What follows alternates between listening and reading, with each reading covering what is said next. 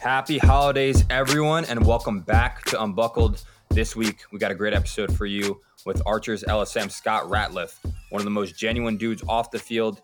He flips a real switch come game time. In this episode, we cover everything from the best trash talkers in the pros to growing the game overseas to the best Dodgers that Rat has ever had to guard. Let's dive in to Unbuckled Chin Strap, episode 7.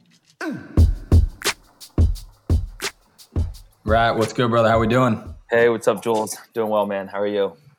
I'm good, man. Where are you posted up right now? I am at my home in beautiful Atlanta, Georgia, where it has been 65 and sunny all week, and fall is still in the air.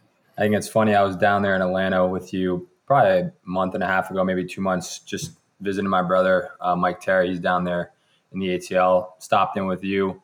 And I just was thinking about the first time that I had actually ran into you or interacted with you in a game. It was 2019 season. And I just remember coming off the field and you kind of going out like almost to trip me a little bit and then chirping me as I was running off the field. And I was just like, fuck this dude. Like, I only knew him for his social media. He acts like this nice guy, like all this stuff. And I'm like, this guy is just a dick. And I just actually got to know you and understand you a little bit better, your perspective. But can you talk to me a little bit about, how you're able to balance, the competitive nature that you have and the ferocity with, the persona and the person that, you live by every day?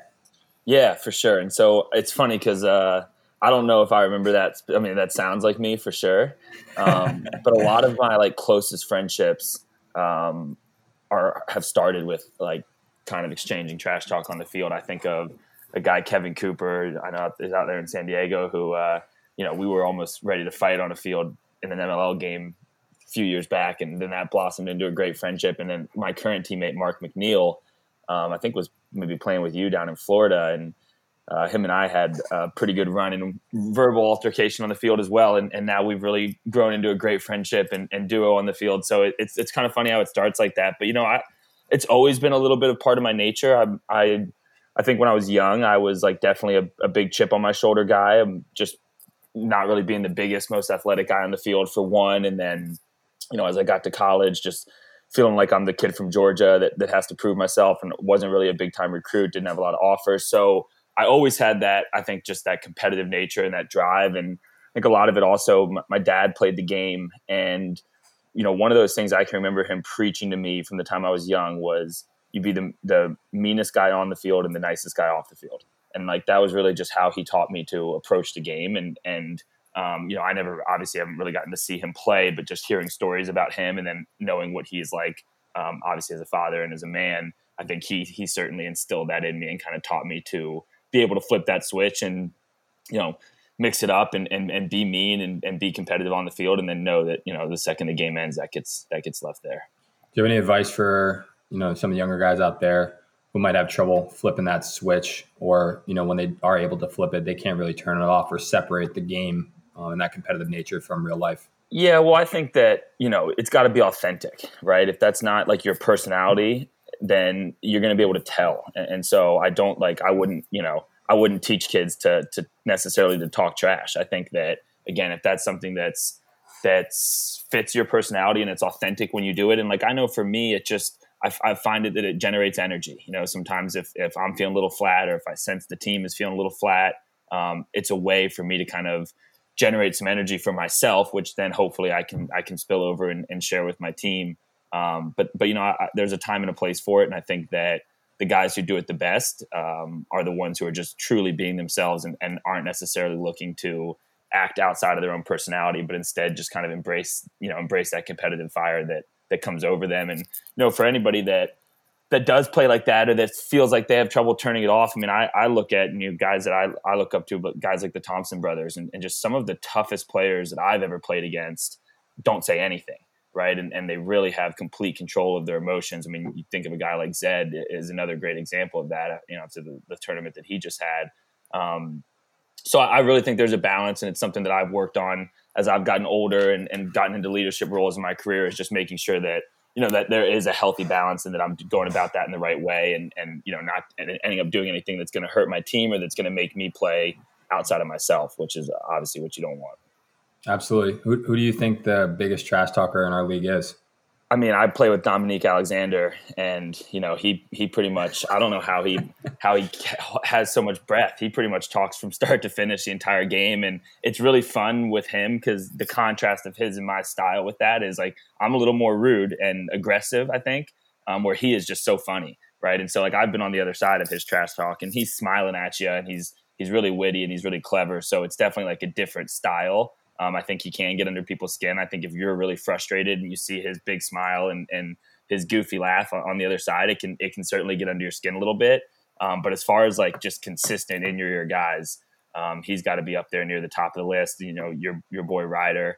I've heard him with some pretty good chirps. So those are two guys that maybe come to mind. Dude, did you see the on TikTok? They put it on TikTok, but then they also put it on PLL. Ryder talking shit to Callum. Yeah, I did. That was good. A lot of the best trash talk does come over there at the box. It's a lot of times it's like it's your D middies who are and your LSMs who are kind of coming in and out all the time, and then you get an attackman over there occasionally in the sub game, but they always have the mics over there, so it seems like that's where a lot of the best clips come from is when we're all standing over there in the box. Yeah, it gets heated over there. It's an art, honestly, to be able to come up with stuff on the fly, just to be able to shit talk people. It's not something I've always been great at. I've tried to, think a little bit more strategically about it. And like, the times that I pick and choose my spots to talk shit, but there's some guys, like Ryder who just constantly have, things up their sleeve. But for you, Rat, right now, at this stage in your career, what are you thinking about? How do you see yourself as a player? What are the next kind of phases? I know we talked about it a little bit when we were down in Atlanta. Some of the sacrifices you're starting to make to just focus on, your professional career a little bit more on the field. So can you just talk to us a little bit about where you're at with all that? Yeah, so I mean, it's crazy. I've played 8 seasons now professionally. So you certainly, start to develop a different perspective as you like look at if you want to call it the back half of your career. I'm 29. So, by no stretch of the imagination do I feel like I'm through my prime. I think I still have an opportunity to get better. I think I got better from my first year with the Archers and into this bubble situation. And so, I'm definitely just of that mindset of figuring out how can I continue to improve. I recognize that I do think there's this kind of unique time frame in your career when you're in your late 20s and your early 30s where you do still have the ability to push your body and play at peak athleticism, but you also have the wisdom that comes with experience. And so I think if you look across most professional sports, you're going to find the top guys playing at their top level in that 28 to 32 kind of time frame. So for me, it's definitely just been a commitment of making sure that I can get everything I can out of myself, and I maximize these years. I'm really excited about the team that I play on, the coaches that I play for, the teammates I have. I have yet to win a championship professionally, so it completely comes down to that for me at this point. I was lucky enough to be a part of a championship team in college in 2012, and that's almost 10 years ago now. So I'm certainly hungry to win, and I just recognize that if I can find ways to get the best out of myself to improve in the parts of the game that maybe aren't my strengths. And then more than anything else, and just learning from a lot of great coaches over the years, but finding ways to make people around me better and to lift up my teammates. Ultimately, I think that's kind of what the end game is. And hopefully that leads to a championship. And I think it's pretty clear to see. You look at, they're doing player rankings right now, and 4 of the top 5 guys are whip snakes, right? And they're winning all their games and they're winning championships. So the individual success and things like that, in this sport, in such a team sport, it's very much tied to the success of your team. So just trying to be creative and figure out ways to continue to get better and to help the Archers get better. And some of the things we talked about, whether that's, as you get older, changing your diet, changing the way you train, investing a little bit more into that side of my life, has been something over the last year that I think has really helped me to continue to, progress as a player and take a step forward. Yeah, I think, correct me if I'm wrong, but you took a leap on the player rankings from last year to this year, correct? Yeah, I think a small one. It was 33 to 27 or something like that. Was there, that I know you talked a little bit about the training side of it, but was there a particular thing that you felt this past year, kind of going into 2020, and maybe some things going into 2021 that you're really focused on, and if you can dial in on and be consistent with it, you think you could take another leap at this stage in your career?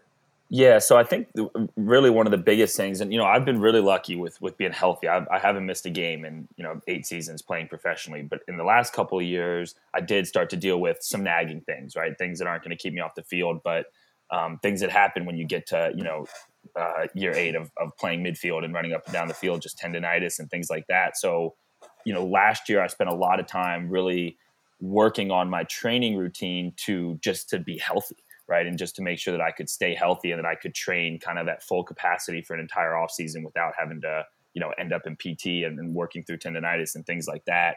And so that had a lot to do with just the way that I was lifting and training. I wanted to get stronger, but when I was lifting heavy weights, the way that I grew up in Georgia football culture. So it was, squat, bench, power clean from the time I was in 9th grade, pretty much until these last couple of years.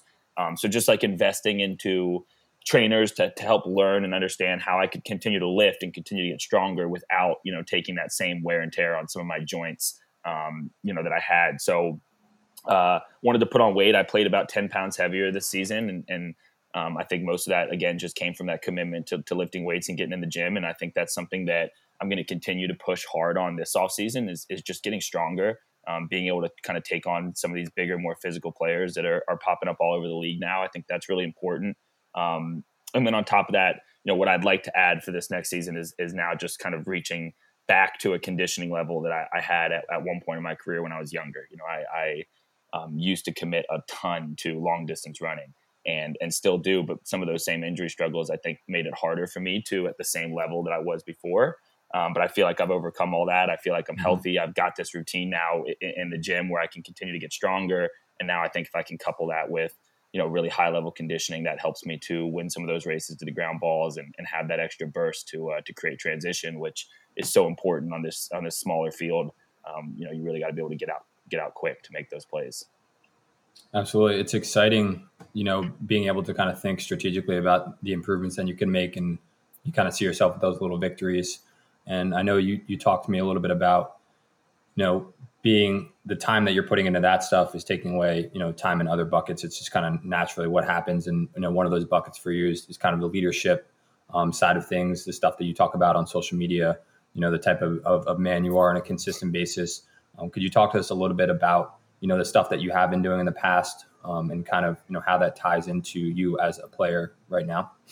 Yeah, of course. So, I work, I work in leadership development. I work with primarily a lot of high school athletes here in the greater Atlanta area and lacrosse and other sports, but I've been doing this for about 5 years and got involved in leadership development through my mom, who essentially has done that in the corporate space for her entire career. So, when I'm young and breaking into pro lacrosse and trying to figure out how to make a living as a player, before the PLL and our wages are so low. And so you're also, trying to figure out a long-term career and how am I going to pay my bills and make money. And, I was coaching lacrosse, but what I've always been really passionate about is leadership, and it's just understanding like the behaviors and the habits that, the mental toughness qualities that help guys end up being successful and have helped me so much over the course of my career. And, a lot of the introduction to it for me just came from my own failures and things that I was going through in my life that I was trying to work through and learn from and grow and get better at. And I think when you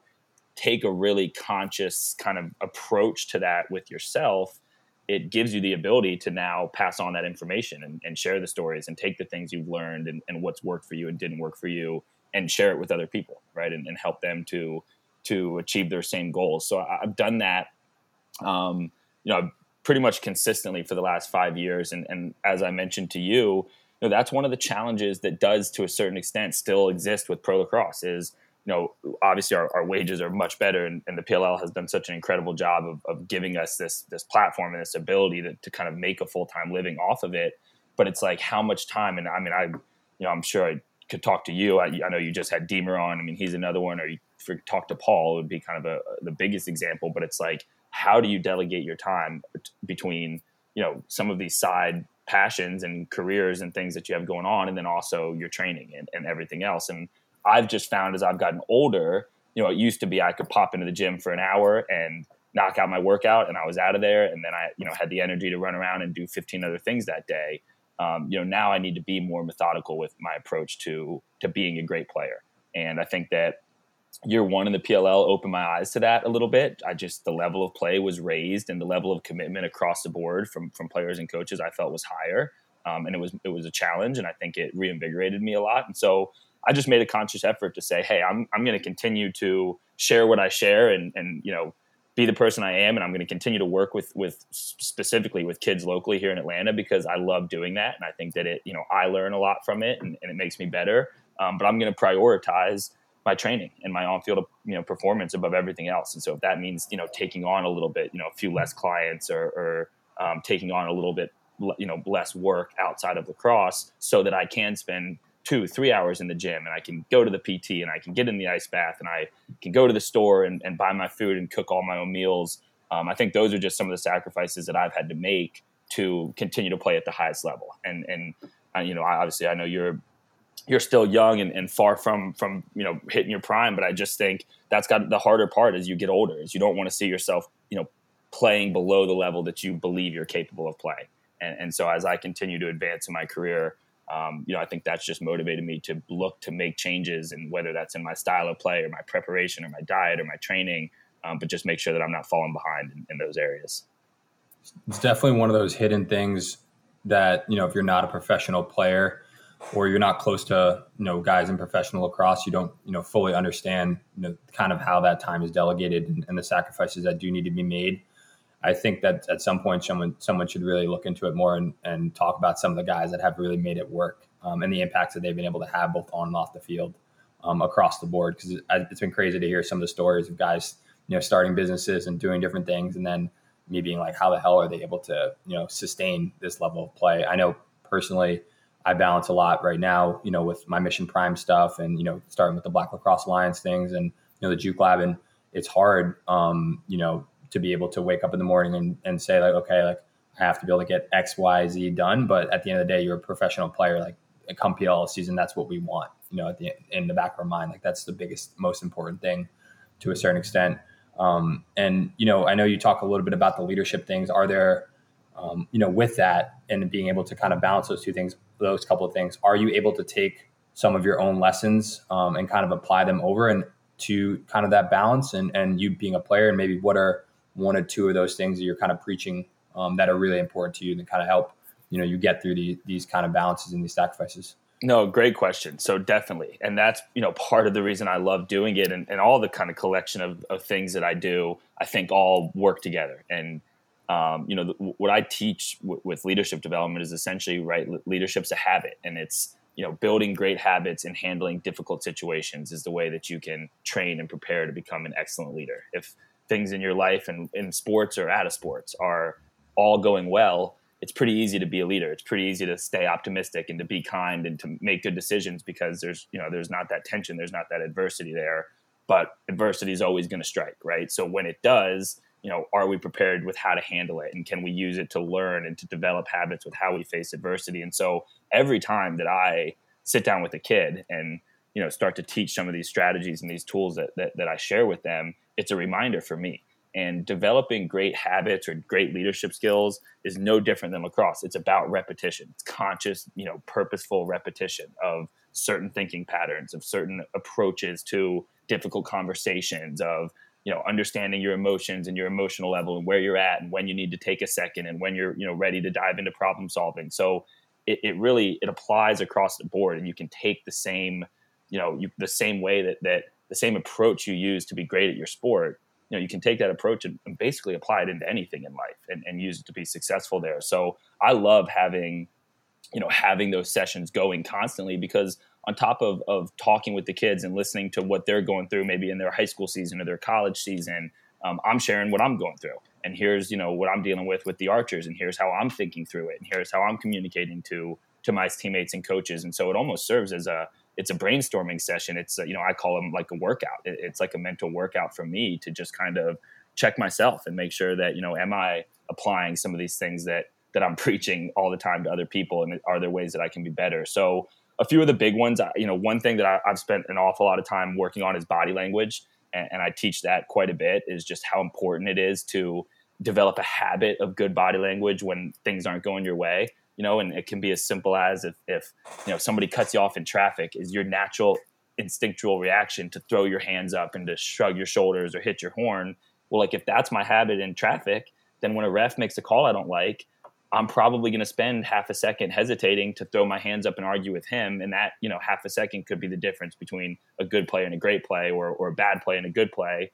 And then on top of that, body language is it communicates to everybody around you, right? And I try to get that through my kids' heads. It's like the first conversation you're ever going to have with your future college coach is through your body language. When he watches you and you shoot and it doesn't go in, or the call doesn't go your way, or maybe you get hit from behind, what is your reaction? What does your body language say? And does it say that I'm the type of person that can handle it, pick up, stay positive, and immediately get focused on my job? Or does my body language show my frustration and all these other things? So I teach that a lot and I work on it a lot, because I think when I was younger, in particular, I would get caught up in arguments with refs and things like that. And as a leader on a team, when you're setting that example with your body language of taking, your focus off of the things you can control, you're giving permission, to everybody else to do the same thing. So I find that to be really important and something that maybe we don't think about quite as often, but because I'm teaching it all the time, it's like I catch myself, Leo might start barking during this podcast and I'll like react and throw up my hands because I'm mad at my dog. And so I'll try to catch myself in those moments and just actively work on making my habit, if something stresses me out, drop the shoulders, relax the face, like take a deep breath. And then a lot of times that can serve to center you so you can think through things going forward. So that's a big one. And then, another just a simple one is just, I talk a lot about self-talk, about how, when we face adversity, we tend to go into these stories in our head about all the bad things that can come from, this one piece of adversity we're facing. Right. And so, being optimistic and developing a habit of looking for the opportunity and seeing the positives in things. I think that can be really powerful, and especially in a sport that, games go up and down and teams go up and down and you take runs and you give up runs.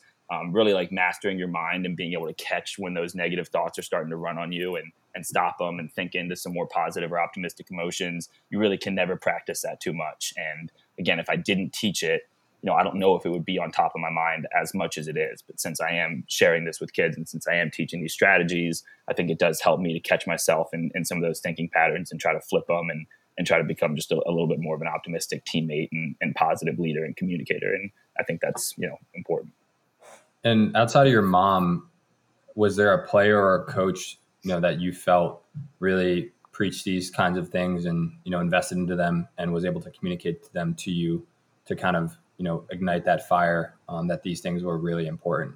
Yeah. So I think there's a lot, a guy who really probably first started teaching me just to understand, the mental and emotional side of the game and of life was actually a Rutgers guy, Tim Pritz. So I know you might have connected with at some point in Atlanta, but he loves Rutgers and loves all you guys. But he was my high school coach, and he was really thoughtful about that. And I was like so overly competitive in high school and so all in on it.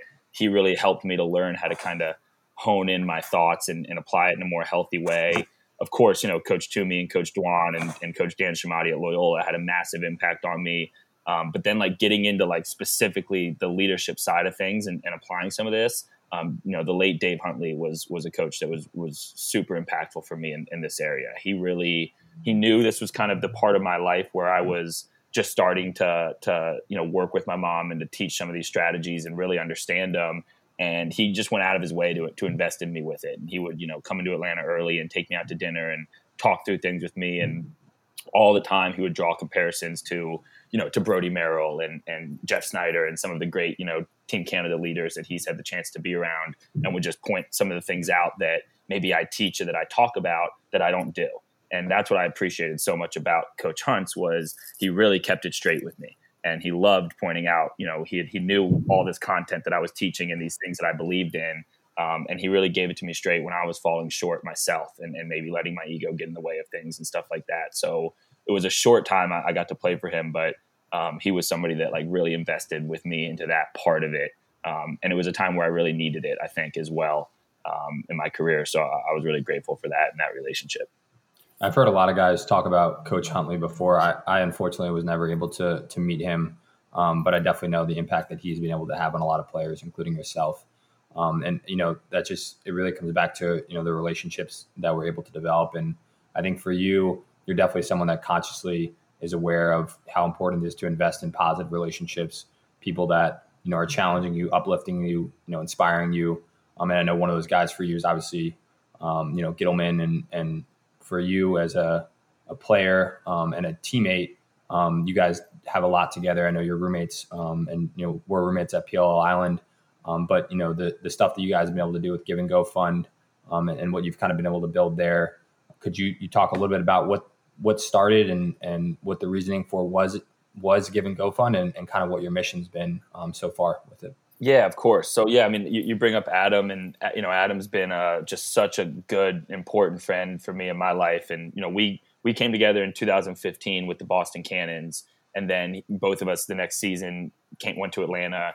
We shared 3 seasons together there. Now 2 in the PLL. So we've been through an awful lot, both on and off the field together, and I think have really learned and grown up with each other in that way, which is what makes us so close, and obviously getting to be roommates with them and playing with them, it makes it so fun. And so Give and Go, it started really organically for him and I. We along with Holman and some other guys, D Snides has done a bunch of this, and Evan Connell, and we were traveling the world because we wanted to travel the world, right? And so we start planning vacations, and like I hadn't had a stamp in my passport till I was 25. Like my whole life, I was never going on vacations. It was lacrosse, right? And I'm training, I'm doing this, so I didn't go abroad in college or spend a summer doing anything like that. So I definitely got the travel bug. And the first trip I took actually wasn't with Adam. It was to Japan with, at the time it was String King, with Joey Sankey and Matt Gibson. And we, ran a bunch of clinics. And so I got introduced to essentially international travel and coaching internationally on the same trip. And it was just the best 10 days of my life. It was life-changing, and seeing lacrosse over there and getting to share it and seeing how excited and grateful and passionate they were about the game. So I came home from that trip okay, I want to keep doing this. And, around the same time, Adam and Marcus took a trip and went around Europe. And just because this is the type of guys that they are, they were like, you know what, let's just find some lacrosse programs and see if we can run a free clinic, and maybe we can meet some guys and, have some fun, shoot around, have a sweat on a day while we're over here. And I think they were in Czech Republic or something. So they did the same thing. They just set up clinics on their own. Mm-hmm. Obviously the lacrosse programs over there were pumped at the idea of having these guys out, and college coaches and pro players. And so they ran a few free clinics, and that same feeling I had after Japan, Adam had. And it kind of came to a head about a month later.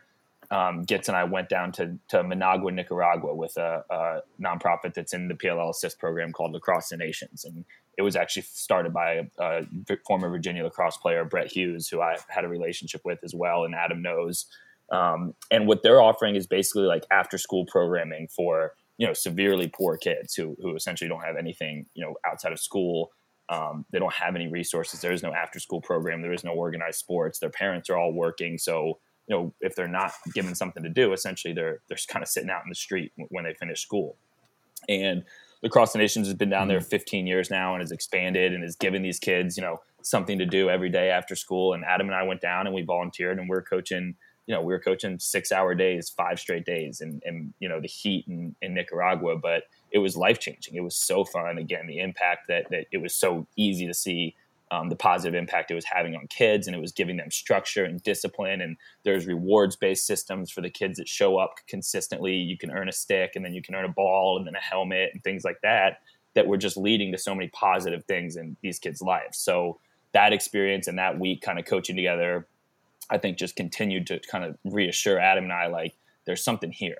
And what also happened from that was Lacrosse the Nations came back to us and said, look, we had our best fundraising week of the year with you guys posting on social media all week. And so we realized, obviously as professional players, we have a unique platform to speak to the lacrosse community. And that's the community that's going to be driven to support organizations like this.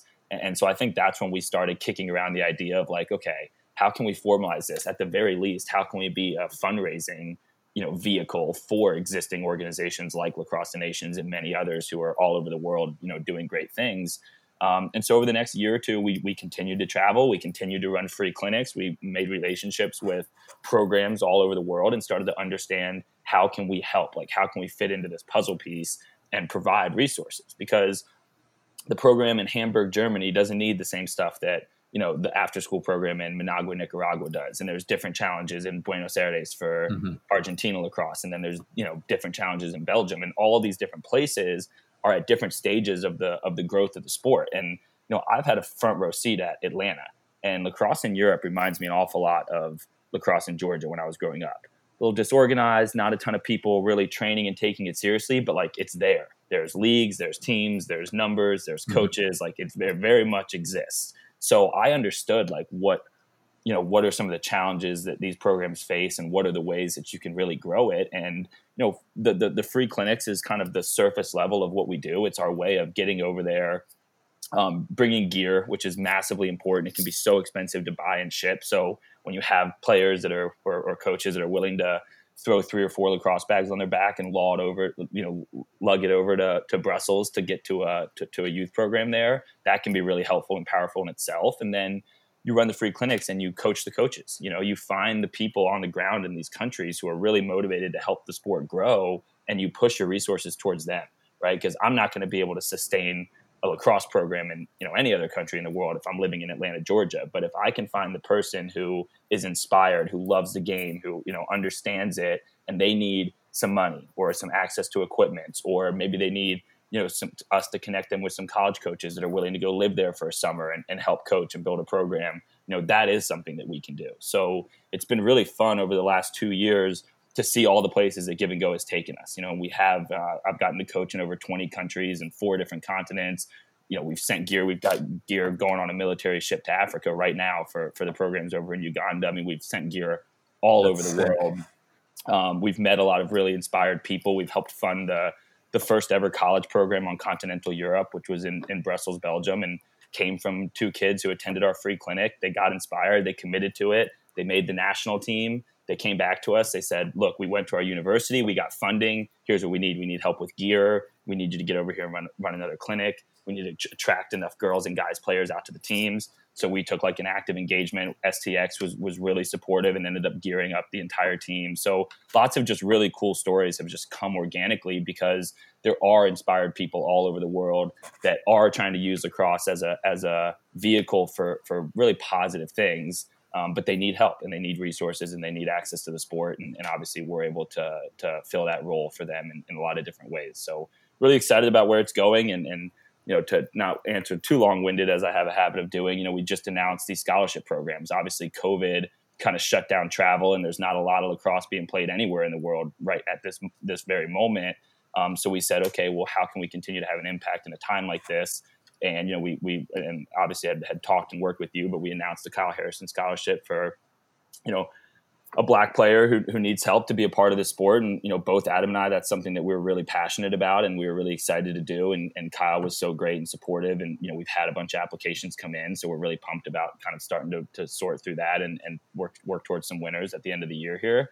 And then we announced the Turtle Island Scholarship and partnering with Bomberry and Randy Stats. And, those guys are really trying to make sure that, the story of the game and the spirit of the game and the roots of the game, the education that needs to go along with playing the game travels with it. And on top of that, they're looking to empower Indigenous communities and bring the sport back. There's a ton of Indigenous communities all over the United States who at one point, in their history had a version of stickball or had lacrosse, but have lost touch with that. And so we've actually been able to be in support of them, connecting with a Seneca tribe out in Utah. And Adam's really taken a leadership role in this and getting Randy and Brendan out there for some free clinics and some education. And then as we look to the future, we'd really love to, try to bring those guys out into the world and all these places that we've traveled and coached and make sure that as this game goes and everywhere the stick goes, the story of it and the values of lacrosse travel with it. And so we talk a lot about that at our Give and Go events, about the lacrosse community and the way we have each other's back and the responsibility we have to share the stick with others in our community and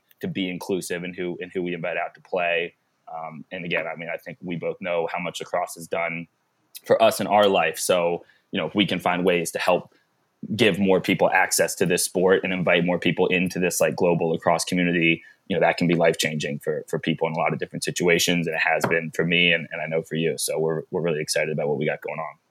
I appreciate you being so diligent in sharing that. I know, sometimes it's, not easy to get the message across or have people really understand, the value in what you're doing. And I think that what you guys are able to do not only are you able to share the sport in a lot of different places, but you're also able to make a lasting impact, by communicating with those coaches and really inspiring them to then take the lead from what you guys are able to give them.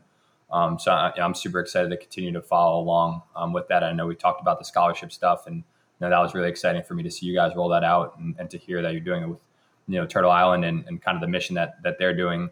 I think that there's a kind of a change and a cultural shift that's going on in lacrosse, in a lot of different ways across a lot of different spectrums. And I think that that's really where the future of the sport lies is guys like yourself, guys like, Randy and Bomberry and, the stuff that we're doing with BLA and different stuff like that, that is one ship kind of moving towards regaining that spirit in the sport and bringing back its roots and really trying to, establish what the game should be about, as opposed to, I think, some of the things that have happened over the years, just with, financially, what we've seen in club lacrosse and, just the growth of the sport without the spirit of the game, being elevated at the simultaneous event of that happening. So it's super exciting. And, obviously with the more that we're able to do off the field, it's great, but the things that we're able to accomplish on the field are the drives that ship. And I know that you see that the better you are as a player, the more likely people are going to invest in Give and Go Fund. The better I play, the more people are going to believe in the mission that I'm doing with Mission Prime because they understand that it's working to a certain degree, even though, we understand the value of the things that we're putting and bringing to the table. But as a player this year, I know at PL Island, you shook some things up a little bit with your stick. Actually, you switched up, playing with the shorter stick before, started playing with the longer stick this season. Can you talk a little bit about that adjustment?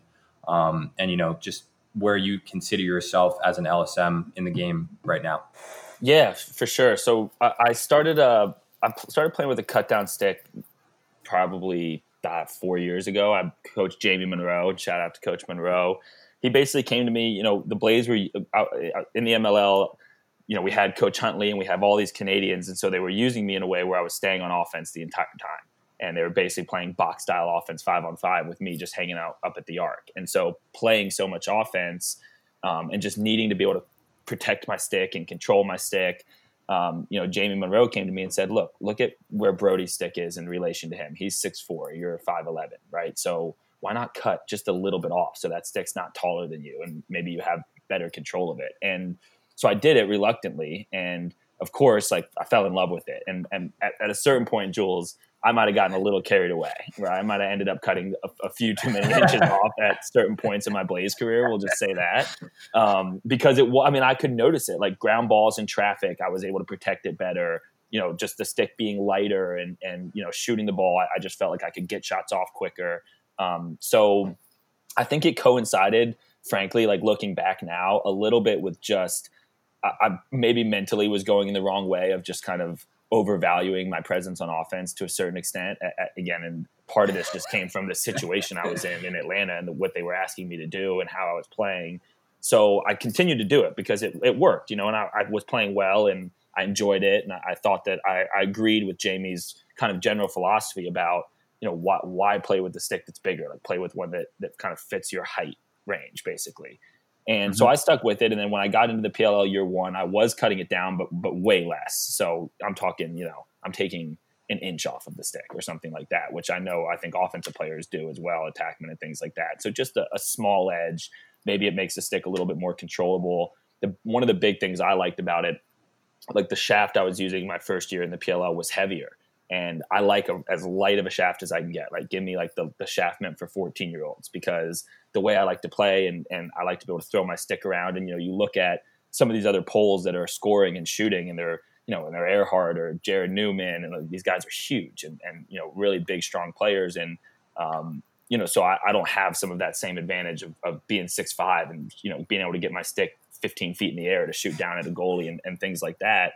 So I was just looking for an edge that I could get in that way and lightening my stick. But I think more than anything, and we chatted about this and it kind of made me do some self-reflection on it. I decided to use the full length stick this year as much for a mental shift for, probably even more so than for what it actually does in the game. I don't really know if that inch does or doesn't make a difference, but I knew coming into this season that I needed to improve defensively and I needed to improve as an off-ball defender and I needed to improve, in ways off the ground. And I just wanted to have a commitment to playing a more physical defensive style of play. And I just felt like it would be good for me to kind of like mentally make that. So I switched the shaft I used. I found the lightest one I could get, full length. And I played with it full length. And again, I don't think the stick necessarily did or didn't change my game, but I do think that mental shift and that commitment did show up. And I was happy with some improvements that I made in those areas. So, I think I'll look to continue to do that. And again, if I can continue to make this commitment to getting in bigger and stronger, that'll only help to hopefully add some range and be able to bring a 2-point presence and things like that I haven't yet really been able to do in for the Archers. So the rat going a little bit from the offensive side back to the defensive side. Speaking of, the defensive side and kind of stopping guys, what of your entire career, I have 2 questions. Who's the best dodger that you've had to go against, and who do you think has the all-time split dodge? And I'll give you, we'll say 3 for all-time split dodge, 1 person for best you've ever guarded, and I'll give you my 3.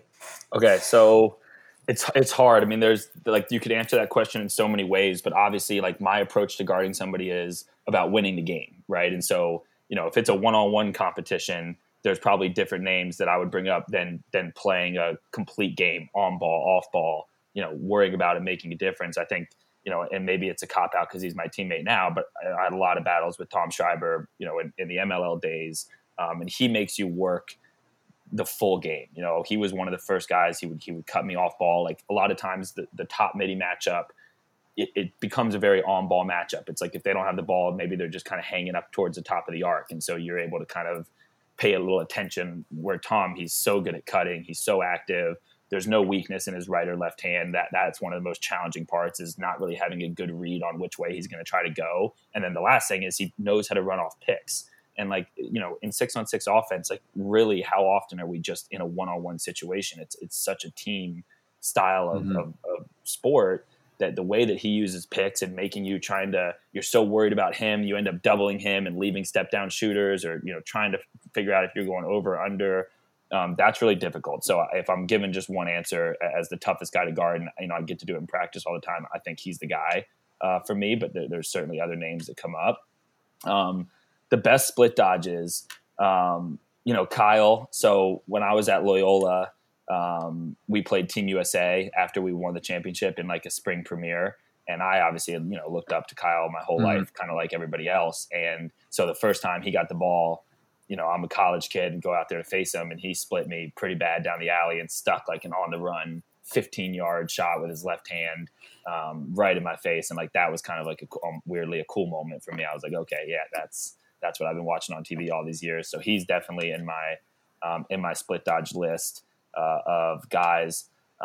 Let's see, who else is somebody that, this name might be somebody that surprises you, but I don't think people realize just how quick he is on his first move is Miles. Miles has a really good, really tough first move. Sometimes you're so worried about the physical aspect of what he's about to do that you don't realize like he's got some serious shake too. So just another guy that I've had a lot of battles with over my time up top. His name comes to mind as being somebody that's really tough to cover in a split dodge sort of situation. I want to see who you bring up. I'll have to sit on my third. Like I feel that a lot of times the matchups that I'm confronted with, especially now in the PLL, are not necessarily guys that are running by you all the time. You look at guys like John Haas and Mike Chanenchuk and some of the guys that are really productive. They're so good at playing off their teammates. And it's like, you can't let them get a step down shot. You can't let them get their hands free for 1 second. So it becomes almost, to me, it's like you see less of the true, just, breaking somebody off type of dodgers. And you see more of these kind of cerebral players that are really well-rounded, that are having a lot of success at the midfield. But as I ramble, another guy I know has broken me off several times in his career is Chaz Woodson. So I know he's an attackman typically. So I don't know if that's allowed to answer that way. But when I just back of like, when have I just been absolutely put in the spin cycle? Those 3 guys of Kyle, Miles, and Chad have all done it to me. So I definitely I'm willing to wear that. I think there's easy ones that you can go with. And sometimes, well, at least in my perspective, the guys with the best split dodges, some guys have maybe even guys that people don't even know about. that I'm just like, dude, that guy can fucking shake. Right. But he's not, as big a name. So I'll go Kyle, obviously. And Kyle was, the person that really coined what a jump bunny split was. And, you saw a generation of players start to utilize that. I don't think too many guys do that well anymore, to be honest. I think a lot of guys are splitting on the ground more. I think it's hard to do a jump split and create enough separation when you have an LSM on you, because you don't get them to really bite hard one side. Like you're in the air and then you're coming back down, as opposed to when you're taking a split on the ground, you're running and your momentum is going forward. So Kyle always did a great job of getting so much separation that he could either fucking take a shot low to high right out of it, or take 2 steps to the side and then, do that jump shot. But Kyle, I think Mark Millen was really, as an attackman, but he was really for sure one of the OGs to, take the split dodge, break it down, and really be effective at it, going from one hand to another hand. And then when I was a sophomore and we played Penn State, this kid, Nick Aponte, who played with Ament on his line, both had that little 1-2 split. And it was dirty. Like, just every time I knew that he was going to put our guy in a blender when he caught the ball, especially at a rushed approach like Ament did to Hartzell. Like, it's deadly. So those are my 3 guys. Grant caught me off guard too. Like you when Grant came in, you're thinking passer. That's all you hear about. And then the first time you go against him, when he dodges you, you're like, oh shit! Like he runs at you and chops those feet, and it's scary. You feel like a deer in a headlight. So he is underrated. A name that came to mind while you were talking is a guy who I was lucky enough to play with for a few years, but Matt McCready's. He's another Penn State guy. He was a little guy and just so shifty, and he used to put people on skates quite a bit. So he's another one. It's fun. Joey Sankey. I mean, we could go on and on. There's so many, but it is fun watching those guys that have that ability. You're certainly one of them that can just put your foot in the ground and change direction. It's not fun when you're on the other side of it. And to go back to it though, to the best single toughest guy to guard. The reason I go to Tom is his ability to go both ways. Most of the time when I'm going out there to approach, I feel like the percentages are telling me pretty good that I know which direction he's trying to go. And you start to cheat. With Tom, you really are so unsure of if he's going to go right or left on you. And that makes him, like, just from a mental standpoint, way harder to cover. You have to be more patient and play off of him instead of, some guys where you can kind of hedge towards one hand and bet on them not being able to score on you with their other hand. So the game's gone so 2-man and so one-handed. But at the end of the day, from an LSM perspective, for me, if I'm up there on an island up top with you, having that ability to go and score both ways is I think, game changing. Totally. And obviously the LSM, the matchup one-on-one is not everything. And LSM is nothing without, their rope unit. I know you've been lucky enough to play with some great rope units. Right now you have Neek and Mark over there on the Archers. And then in the past, you've rocked with Brent Adams and Josh Hawkins. Can you talk a little bit about the dynamics of playing with, that group? I think it's a pretty impressive group. I think in the last 10 years, if you look at, midfielders and the defensive midfielder position, it's some of the best units that have, ever been formed. Yeah, I mean, that's so true. It's such just like a close defense is a 6-man unit, of course, but there is that, there's the communication, what's happening on the crease and behind, and then there's the communication and what's going on the perimeter up top. And so having great chemistry, with your defensive midfield unit, being on the same page. I've brought up pick play multiple times, but that's just become such an important part of the game is how do you play 2-man games? How do you handle picks around the arc? Things like that. And what make, so I'll start with Neek and Moose. What make them so good and so easy to play with is they get their hands on people all the time. And when you're making slide decisions or when you're trying to decide if you have to fight through a pick or not, indecisiveness makes it really hard, right? A D-midi who can stay in front of guys but never really makes contact. Sometimes you don't slide because you're not sure if they're beat, and then they're backpedaled into a bad spot of the field, and then it's too late. Mark and Neek make it easy. They get their hands on guys outside of the arc. You can tell right off the bat, either more times than not, it feels like they just physically dominate the matchup.